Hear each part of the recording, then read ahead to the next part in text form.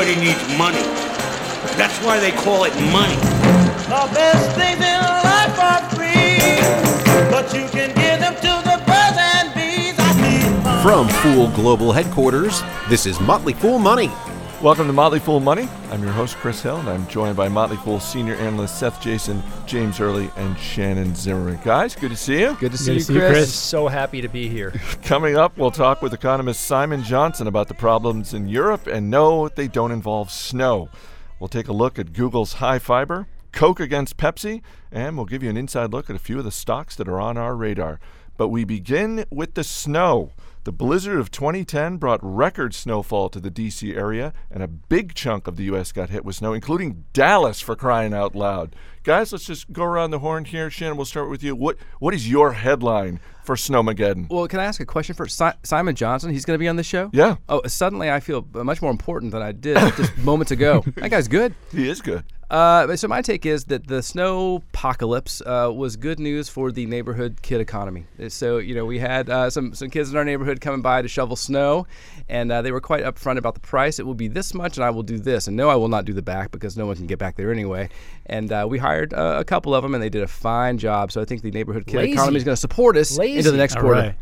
The kids in my neighborhood are sneaky. They say, "Can we shovel your walkway for free?" And then, by your own guilt, you're going to give them something. But I actually declined. I love snow, though, so I'm happy. I almost actually did some winter camping in my backyard last night. I'm kind of an outdoorsy type. But wait. You could build just for kicks. in my yard. I was worried the neighbors would think it was another domestic dispute, so I didn't. But it's pretty fun. So you set up a tent in your backyard and just actually slept didn't set outside up in the snow? I patted the snow down, and I was ready to do it like as training for my alpine ice cave. missions.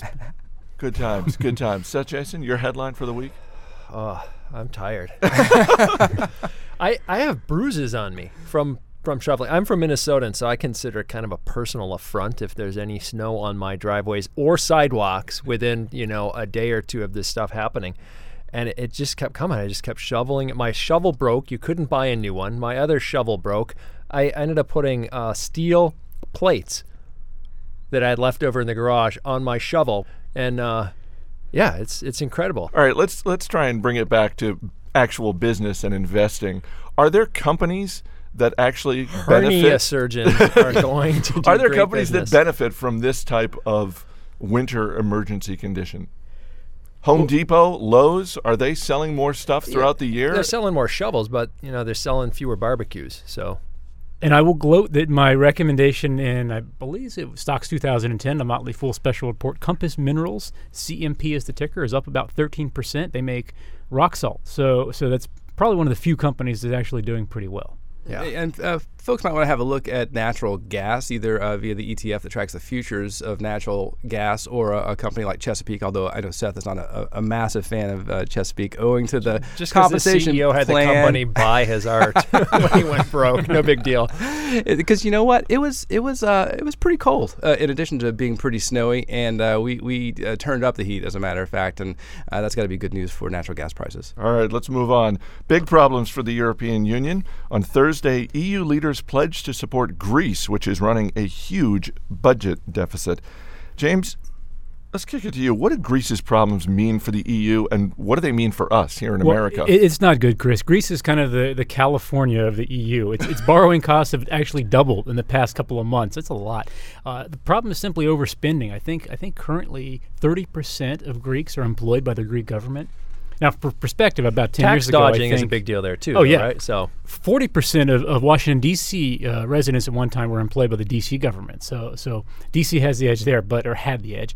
The key point, though, is metastasizing into what we're calling the Club Med countries, Spain, Portugal, just those two, I guess.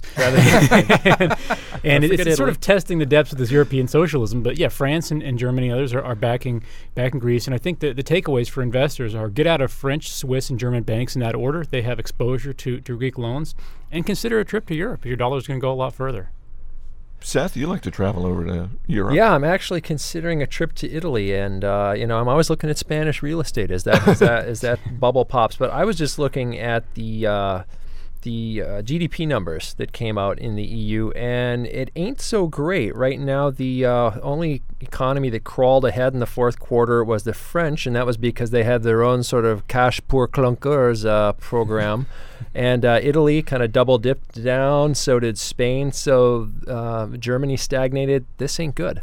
Yeah, I think that what happened in Germany is quite important for the U.S. economy as well in terms of a warning sign. You know, we've talked in the past on the show about inventory bounce, and we've had that. We had pretty dramatic GDP growth a couple of quarters back as manufacturers replenished depleted shelves, and that's exactly what happened in Germany. Germany is developed Europe's manufacturing economy, and it was tepid in terms of its GDP growth this time around too. Google wants you to have more fiber. On Wednesday, the company announced plans to build and test ultra-high-speed broadband networks in a number of locations across the U.S. The network will be open access, meaning other service providers can take advantage of Google's infrastructure. Guys, this ain't going to be cheap, so what's in it for Google? Oh, this is an excellent publicity stunt / pressure tactic. The reason it's interesting is Google saying, hey, we're going to build this expensive thing. By the way, they haven't said what it's going to cost. They have no idea. They haven't pledged any capital towards it.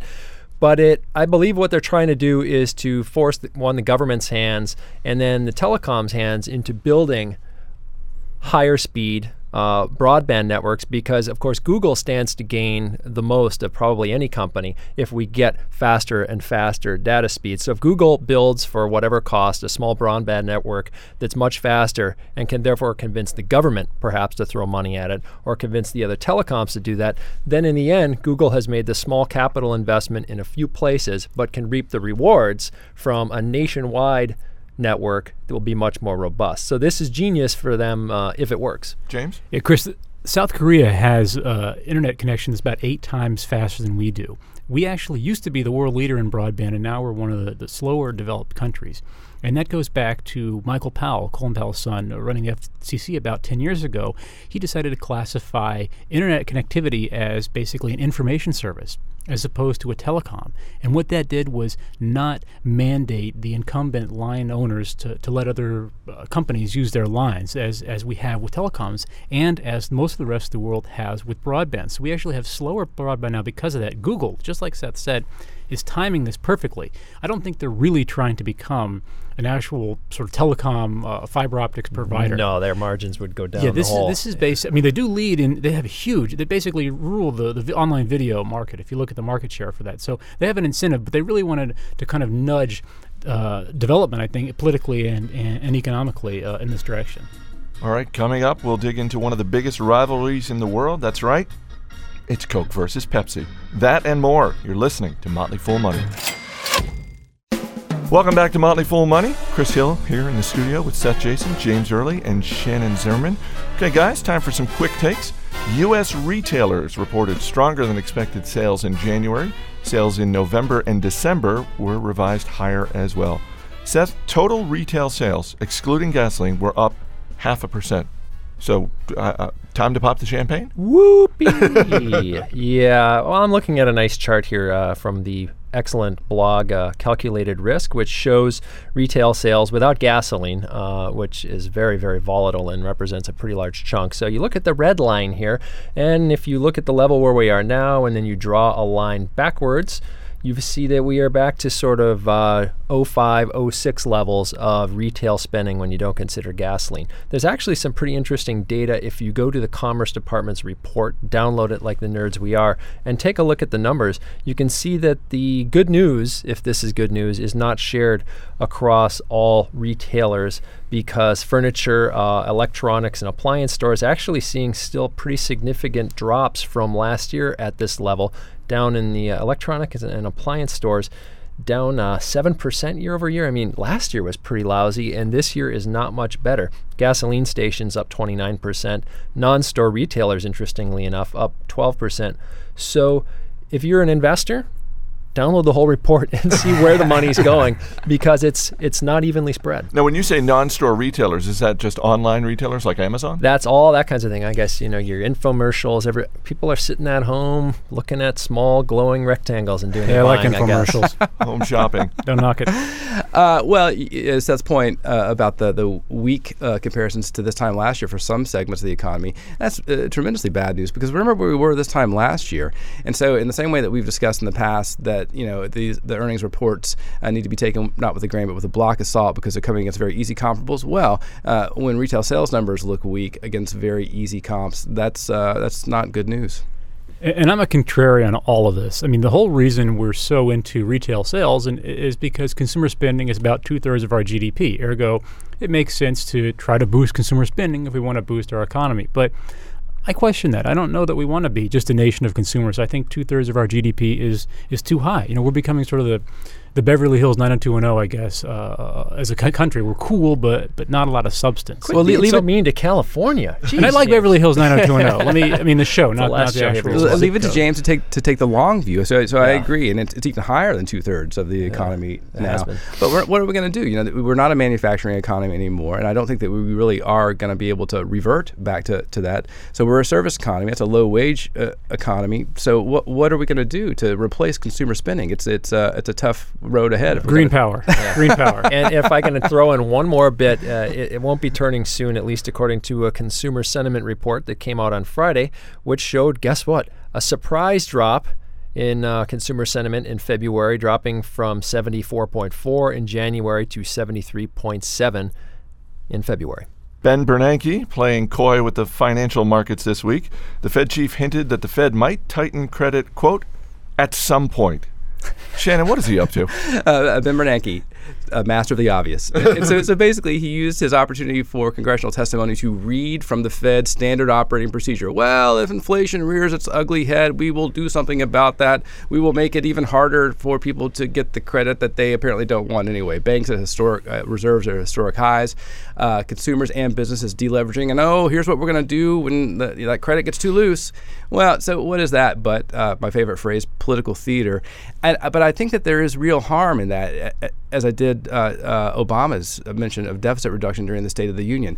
That's the easy political thing to say. The harder thing is to prepare people for the fact that, well, depending on how the economy goes, and we still are near double-digit unemployment, it may be necessary for the government to be the stimulator of first resort when consumers aren't spending in an economy that's powered to the tune of almost 70% by consumer spending. They did not lay that groundwork. Yeah. In fact, they head-faked in the opposite direction. It's going to make that choice much more difficult if they have to make it on down the road. Yeah, but they have to throw a bone to the crusty types out there who are still that makes them very serious. They're still worried that we're going to have inflation, even though we're in this deflationary exactly. I'm a crusty type guy. Well, I think there are three takeaways here. First, what's going to happen to the banks and real estate as the stimulus goes away, just logistically, because these were stimulated basically by both monetary policy, which is Fed setting rates, and fiscal policy, which is a Treasury and tax and spending, basically. Moreover, the biggest thing, though, is what about the U.S.? The Congressional Budget Office estimates that by 2015, the U.S. national debt will be twice its 2008 level. And 2008 was not a low level. So either two things happen. One, we don't have inflation, and rates go up, reverting to a more normal position, I guess, and that means the U.S. might struggle to make its interest payments, or we have to inflate, and that there goes our currency. So I am a little bit worried about our debt, I got to say. No, well, as am I, but that's a long-run problem, and I may have said it last week, I'll say it again. You don't worry about your house's foundation when the thing is on fire. The house may still be on fire. Google launched Google Buzz this week. It's a social media aggregation thingy. Obviously aimed at taking on Facebook. Shannon, you thank you, Grandpa. These kids with their interweb. It's all a series of tubes. I don't know. Didn't I vote for you? Yeah, exactly. Shannon, you got an Evite or an invite to Google Buzz. That's right. Yeah, so on Monday, and apparently the status lasted You're the cool kid at the table. Yeah, well, I'm still looking for my invite to Google Voice, and that's not been forthcoming, Google. So I got an invite on Monday, and it was invite only for one day. And so there's been a big hue and cry, I guess rightfully so, over what's seen as called the privacy nightmare of Buzz. But I think that different people are having different kinds of experiences. If you read the privacy statement of Buzz, though, it is quite frightening. It says that by default, we may automatically opt you into following people who you email most frequently with. So wives, mistresses, crazy ex-girlfriends, who knows, maybe Chinese dissidents. And if you're someone who's living in the U.S. using Google and you opt into the Buzz social network, which is Google's attempt to be in the mix with Facebook, then you may have some exposure concerns, because all of the people that you follow and all the people who follow you are going to be available on your publicly searchable Google profile. Are That's we not just good. old, though? I mean, isn't privacy a thing of the past? Do the kids really care about that? Yeah, isn't the whole point what's- not to have privacy? I guess? That's think so, yeah. privacy's passe. This That's is a Google's weird position. mash between Twitter and Facebook. I have a hard. Everyone's got a Gmail account. I really wonder if they're going to just sign up for this and use that as their new Facebook. I don't see this going anywhere. I see this being about as important as I don't know, Second Life. But you can see how it could be appealing, right? So you don't have to do anything extra. You're not signing up for a Facebook account or a Twitter account. Yeah, What are the yeah. social? Here's your contacts list. No, suddenly you're in contact with your ex-mother-in-law. Yeah, it is a little creepy, but Facebook is just one of those things that's popular because it's popular. So it'll be really hard to put a dent in that. What do you mean it's popular because it's popular? You're on Facebook. Yeah. Yeah, And only that's what they're because saying about everybody else told MySpace. me I had to be on there. You know, they go, yeah, we're too lazy to go to the blog where you actually have decent pictures and stuff. So go on Facebook where the picture quality is lousy and you get stalked by weirdos and everything else. So It's nice to know Hey, you. I apologize for that, okay? All right, finally, Coca-Cola and Pepsi both reported earnings this week. Coke matched expectations. Pepsi fell slightly below. James, you're following both of these companies. Break it down for us. Sure. You know, I was skeptical of Pepsi's decision to buy their bottlers back. Basically, the soft drink companies have owned their bottlers and not owned again over the years. You know, they can't really decide. Bottling is a low-margin business, but it seems to have helped increase Pepsi's quarterly profits. The beverage volume is down. A lot of people don't know that Pepsi actually makes more money from snack food, junk food, basically, than they do from their beverages. North American beverages are not really good at all. It's a flat to declining market, even. But international food really saved Pepsi's bacon, or whatever you want to call it, Bacon this quarter. crisps. And even in spite of rising commodity costs, gross margins were up 115 basis points, which is 1.15%. So I like it. Yeah, well, so the problem for Coke, and I think Pepsi is the better company. One problem for Coke is that sugar is the new gold. It's currently priced at nearly twice its normal cost, and so Coke is having a sugar high in all the wrong ways right now. And the other problem is that, unlike Pepsi, Coke does not have a salt division to pick up the slack. So results were okay, revenue up about 4%, and that factors in the currency favorability. So, you know, that's a bit of a wash there, I think. And profits were squeezed during the quarter, in part because of rising commodity costs. I do think that Pepsi's the better company. I looked at the 10-year record for Coke. It's produced over the last 10 years an annualized gain of not more than or roughly 1%. So if you're considering Coke and you think that that's probably what the future looks like too, consider laddering CDs over that period of time instead. All right, Desert Island, you got to bring a case with you. Is it Coke? Is it Pepsi? Is it Mr. Pibb? What are you taking? Bell's Pale Ale. You know, well, you guys know me. I'm an eco guy. The only thing I drink are these, like, spirulina green powder drinks. But when I did drink soda, I liked Pepsi much better. Shannon? Verner's. What is Verner's? So maybe it was a Florida only thing. I don't know, but it's a kind of ginger ale, but it's a little spicier than Canada Dry ginger ale. It's good. But you know what? It's not cheerwine. No, it's not. Tahitian Treat also. I might go for that.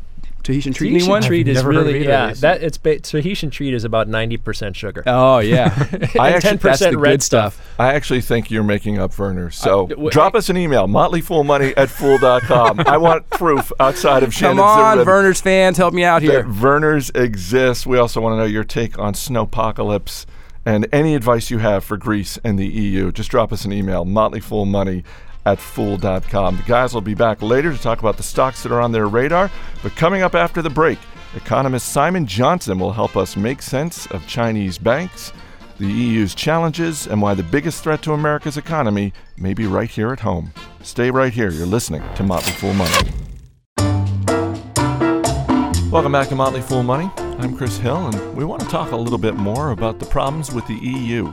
Simon Johnson is an MIT professor, a former chief economist for the IMF, and co-founder of the popular economics website BaselineScenario.com.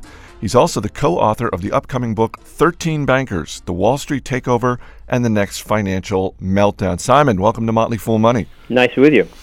We're hearing a lot, obviously, about the snow and its effect on businesses and government. From your perspective, is there any economic benefit to all of this snow? Well, not really. Not in a macroeconomic sense. I think it moves shopping around a bit. It changes when people do things. Although, as long as people kept power, as far as I could see, a lot of people were working right through the snowstorm. It does perhaps redistribute income a little bit from people who own property and sidewalk to people who can wield shovels. And that's probably a good thing. But I don't think it's a big deal overall. So one of the things we're also hearing a lot about lately is the phrase sovereign debt crisis. For the benefit of those who aren't familiar with it, what is it and how is it relevant to the average investor? Well, sovereign debt is the money that's owed by governments, government debt. Some of that, of course, in all cases is owed to your own people. Some of it is owed to foreigners. And a debt crisis is when people start to worry that you may not be able to pay back some or all of that debt. And of course, what we're looking at right now is a problem in the Eurozone, starting with Greece, but maybe also Portugal and Spain are in the line of fire. And most of the debt's in euros. Most of it's owed to people in and around the Eurozone, not necessarily by Greece to Greeks, but other members of the Eurozone. And there's a lot of worry that they may not be able to pay. From your perspective, what went wrong in Greece?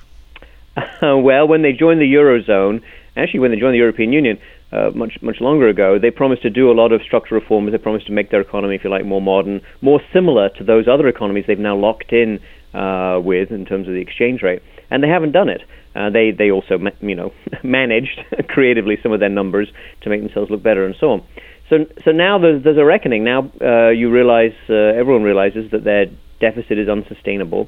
They need to make some big fiscal adjustment, is the term, but it really means budget cuts and raising taxes. And of course, that's never popular with your people. If they get the right kind of support from the outside, from other countries, then maybe they can do it over a period of, say, 5 years. If they don't get that support, they're probably going to have to do it very quickly, maybe 5 months. And that's even more painful. Is that what they're going to have to do? And is that what other countries in the EU are going to have to do? Because it seems like just to the average person, and I'll just throw myself in that camp, I look at the EU and I see a lot of different countries with very different economic models and makeups and economies of scale, and it just seems like a huge challenge. How do they make that work? Well, it is difficult. It's obviously more variation within the European Union than there is currently within the United States, although historically the U.S. had a lot of regional variation. I think most of the European models are more or less functioning okay, and mostly the process of European integration has gone pretty well. The problem is that when they brought in some of these Mediterranean countries, particularly Greece, but also Portugal, and maybe even we'll start thinking of Spain in these terms, they really stretched it a bit too far, so that the other countries are similar enough. And France, by the way, has changed a lot. France, you should abandon all your stereotypes and go check it out. All of them?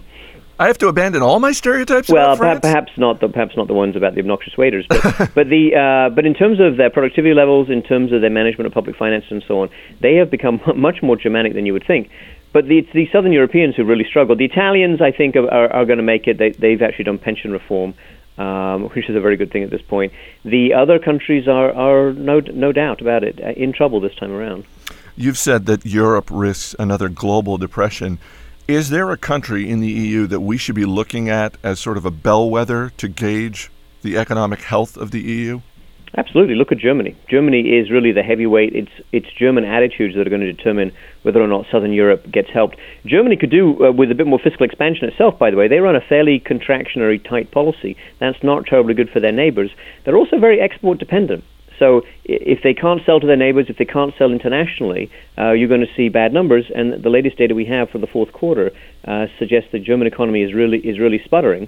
They're not going to collapse. They're quite resilient, obviously, but as a bellwether, as an indication of what's going on and who's leading and whether Europe is leading, look at Germany. You're listening to Motley Fool Money, and we're talking with Simon Johnson, professor, economist, author, and co-founder of the website BaselineScenario.com. Let's bring it a little closer to home here. In addition to global problems, you've identified a number of problems for the U.S. economy: a soft housing market, a debt overhang for lower income households. Is there good news for the U.S. economy in 2010? Well, the good news if we don't fall off another cliff. Honestly, I think that we have a lot of issues to deal with. You didn't mention the too big to fail banks, which perhaps are not foremost on people's minds right now, but they're going to lead to trouble. I mean, we've got these massive banks where the people who run them are convinced, with some reason, that if things go well, they'll get the upside, and if things go badly, that's my problem and your problem, not their problem. That always ends in tears in every country we've ever seen that. So, I think 2010 is going to be rocky for the U.S. Obviously, we're still in a recovery phase. The recovery should have been going faster. We should have been bringing jobs back quicker. And now I fear the effect of the Eurozone, the effects of this kind of domestic issues that you mentioned a moment ago, and some of the banking sector problems. Commercial real estate going bad hurts a lot of small and medium-sized banks. This may mean a slowdown in the second half. Not a double-dip recession. I don't think output will actually contract. But I think the recovery, which is not going fast, will lose speed. Well, let's stick with the banks because President Obama has taken some heat for not being tough enough on the bailed-out banks. He made the comment earlier this week, I believe it was, about the bonuses being paid out and how he didn't begrudge those. But you've said that the financial industry has effectively captured our government. What should the president be doing that he's not? He should be toughening the policies and the attitude towards the biggest banks. There was, of course, a move in this direction when he announced the so-called Volcker rules in late January. I think those rules have the right ideas behind them. Don't let the big banks stay big, and don't let them take crazy risks. But unfortunately, the way that they're sort of coming together in legislation, the way the detailed tactical people in the administration are taking those forward, that they're going after a pretty weak version of those rules. And in addition, the big banks are digging in.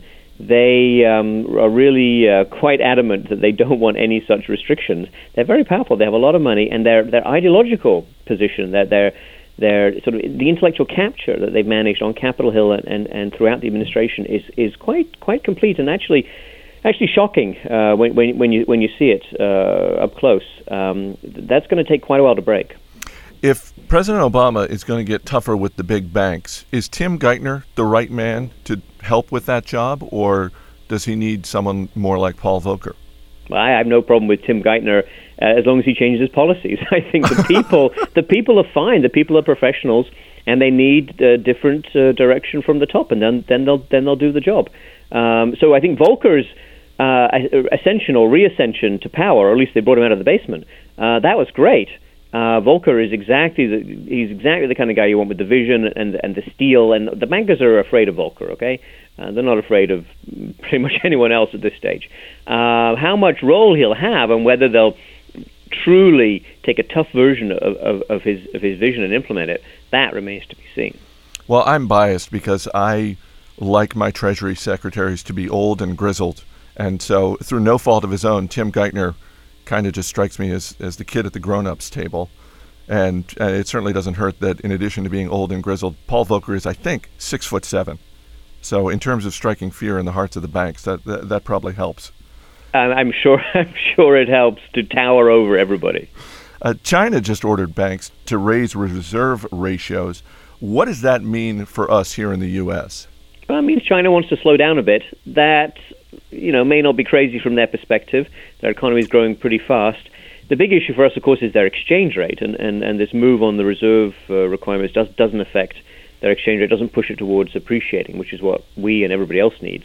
They're actually cheating, to be honest. They're cheating on their exchange rate. They're cheating. It's a form of cheating on trade policy. But there's a massive loophole in the international rules. The World Trade Organization doesn't deal with that, and the International Monetary Fund has not been able to deal with it. So the Chinese will get away with it for quite a while longer, and that's not helpful.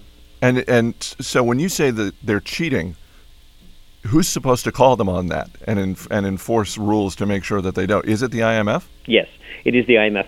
And there was an attempt over the past few years to beef up the ability of the IMF to make that call and to do something about it. But to be honest, it failed. It failed kind of ignominiously. It failed as the crisis broke, and so it kind of got hidden in that dust. But now, as things begin to stabilize, China's exchange rate becomes more of an issue again, and the failure of the IMF in this space is something unfortunate. We need to recognize it. I mean, I'm not suggesting we stand around screaming and shouting about it. We just need to move on. I think we need to change the rules so that World Trade Organization can deal with this kind of unfair trade subsidy. So what is a greater potential threat to our economy and to investors in the U.S.? Is it China or is it the EU and the current crisis they're dealing with? Oh, it's our banks. None of the above. You see, if our banks were in good shape, if they had plenty of capital, if they behaved responsibly and had decent incentives, I would say we can withstand the Eurozone shocks. We're a big economy. We're a quarter of the world economy by ourselves. And the Chinese exchange rate, it would be a side issue. But I think with the financial system, the nature of the one that we have, we are heading for serious instability. Now, I'm not saying we go down. I'm not saying we even stay flat. I'm saying we go up and down a lot. And every time we come down, there's a big cost for the taxpayer. There's a big cost in terms of lost jobs. There is a lot more inequality in the United States. That's absolutely what you're going to see as a part of this cycle. Rich people who do well in the financial sector are going to be pretty happy with this arrangement. And everyone else is going to get increasingly hammered. The middle class is going to get beaten down. I would suggest, with all due respect to Mexico, we're going to become a lot more like Mexico. In what way? More inequality, more people who are trodden down at the lower end of the income scale. I would guess it comes with more crime. I would guess it comes with a lot more resentment. Probably comes with more extreme populist politics, by the way, but the elite manages themselves through this quite well. Of course, they all go in Mexico. They have second houses in Miami. I'm not sure where the U.S.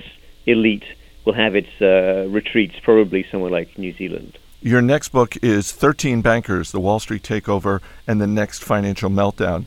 And it comes out March 30th. But give us a sneak preview.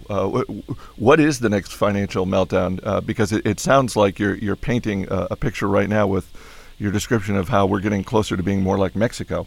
Yes, actually, we've been talking about the key themes in the book. Really, it's about the kind of financial system we have today, where it came from, and how it changed as a result of the crisis and the bailout. And our argument is it's more dangerous now, actually, than it's ever been. Which I understand is a striking, shocking point.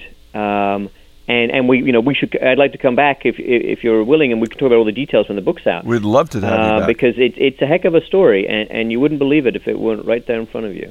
The book is 13 Bankers, The Wall Street Takeover, and the Next Financial Meltdown. It comes out March 30th, but you can pre-order it on Amazon now and check it out because it is getting a ton of praise already. Simon Johnson, we'd love to have you back in April when your book is out, but thanks for being here. My pleasure. My name is Tom Cranker, and I'm a jolly banker. I'm a jolly banker am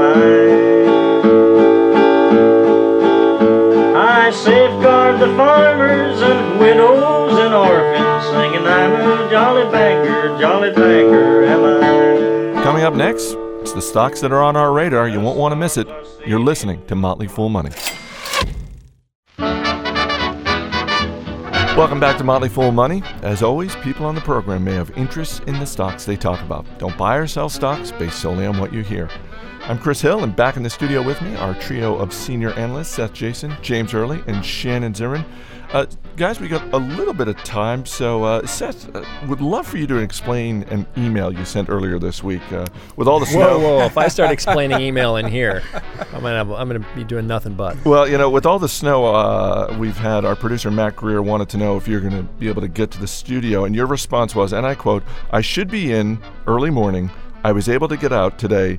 That was the most pantyhose I've ever bought sober." Well, I've got a little ice dam situation on my house, and one of the fixes you can supposedly use for this is you buy some pantyhose, you buy some ice melter, not salt. You need the special kind, calcium something, and you pour it in so you get these kind of stretchy, loggy things. And then I'm leaning out my windows. I actually cut my hands on icicles, and you're kind of flipping them up, trying to get them across the ice dams. The theory being that they will kind of melt a groove through the ice dam so that the melt water will go out through that groove instead of coming into your roof, up your shingles and then down your walls and wrecking your house. I'm sorry to report it doesn't really seem to have helped a whole lot. But the guy at the CVS did wonder why I bought 12 pairs of black pantyhose. Yeah, I was going to say, I'm guessing you got some looks. Yeah, I do look pretty good in black pantyhose, but All righty, let's move on. Guys, let's go around the table. One stock that is on your radar. Shannon Zimmerman, we'll start with you. Well, it's a tough time. I'm trying to connect the dots between a couple of themes. This notion that we talked about in the past that, in a flat to down market, dividend-paying stocks look especially attractive because they're not going to be, their gains are not going to be based just on price appreciation, but on the income that they throw off. And thinking that since healthcare reform seems to have collapsed, that it might be good to look in the healthcare sector for, strong dividend payers. So I'm looking at Bristol Myers Squibb, a projected yield of about 5.4. That's pretty good. Pretty solid, yeah. But no growth prospects to speak of. Kind of a weak pipeline. Valuation is okay, so I'm doing some more work on it. But that's the best that I can come up with right now. Ticker symbol? BMY. James Early? Chris, I have another dividend stock. It's Constellation Energy. This yields only 2.8%. You might remember this. This is the one that Warren Buffett's Mid-American Energy tried to buy a few years ago, and they ended up just selling a small portion of their nuclear assets to EDF, Electricity de France, instead. Constellation is a utility. It owns Baltimore Gas and Electric, but that's a small part of its business. It's mostly a merchant power generator, meaning it takes the risk of generating power to sell it on the open market. If power is highly priced, they'll make a lot of money. If power is not, they won't. And that's why it's great if it's a nuclear company. Nuclear is very cheap power, so it's made a lot of money doing this, but it's a riskier company. Anyhow, if you think that the U.S. is going to see rising industrial activity, more power usage, Constellation could be a great bet. The ticker is CEG. Seth Jason? If these guys are going to consider all these nice, stodgy dividend-paying stocks, I'm going to have to go with some old-school, no-dividend craziness. It's eBay. eBay is on my radar because I see that they were fined by a Paris court this week for buying keywords, misspelled keywords, so that they would steer people to their website who are looking for Louis Vuitton products. And, of course, the French really hate that kind of thing. So eBay is up in arms there. One of their European directors claimed that this ruling just shows Louis Vuitton trying to harm eBay's reputation, that this settlement was way out of line. But it was $275,000 according to the article I've got here. I mean, that's nothing to eBay. I mean, they can blow that on a Scandinavian phone startup in 2 seconds, and literally 2 seconds probably.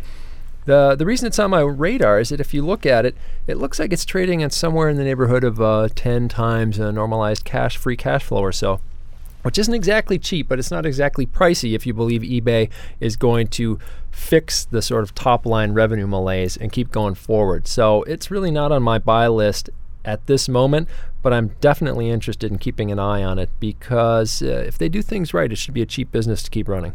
Yeah, and eBay is quite interesting to me for a couple of reasons too. There's the PayPal piece, which has been a phenomenal acquisition, unlike Skype, and they shook Skype off, and so that was good. And then the apping of eBay too, the fact that folks can have PayPal on their websites that are independent of eBay, a good development for that company. I don't think that they've seen all of the growth out of that yet that they're going to see. Just in the minute we have left, we've got Valentine's Day coming up. We're all married. Yes. And we've all suffered a lot of snow. So the question is, to what extent do you think we can use the snow as an excuse to get out of buying a Valentine's Day present for our respective wives? To no extent at all. Although I have to say that I got a call from my wife earlier today who reports that my older daughter, has made a card for me. Mom, what does Dad like? Dad likes a guitar. So she drew something that apparently looks nothing like a guitar, but I'm supposed to act as though, oh, wow, that's my guitar. You got the warning. James? Well, thank you for reminding me first off. I did get flowers today at the market, but I still have to get on the ball. Seth, you think? Any chance? Yeah, no matter how much snow falls, I still don't have any excuse if I fail to stop at the gas station and buy the chocolates in that rows near the checkout counter. And the beef jerky. And some pantyhose. Exactly. So, yeah. Seth Jason, James Early, Shannon Zimmerman. Guys, thanks for being here. Sure thing, Chris. Want to thank our special guest this week, Simon Johnson. If you missed any part of the show, you can find it at our website, motleyfoolmoney.com. You can also get a copy of our free report, The Motley Fool's Top Stock for 2010. Our engineer is Steve Broido. Our producer is Matt Greer. I'm Chris Elf. Thanks for listening. We'll see you next week.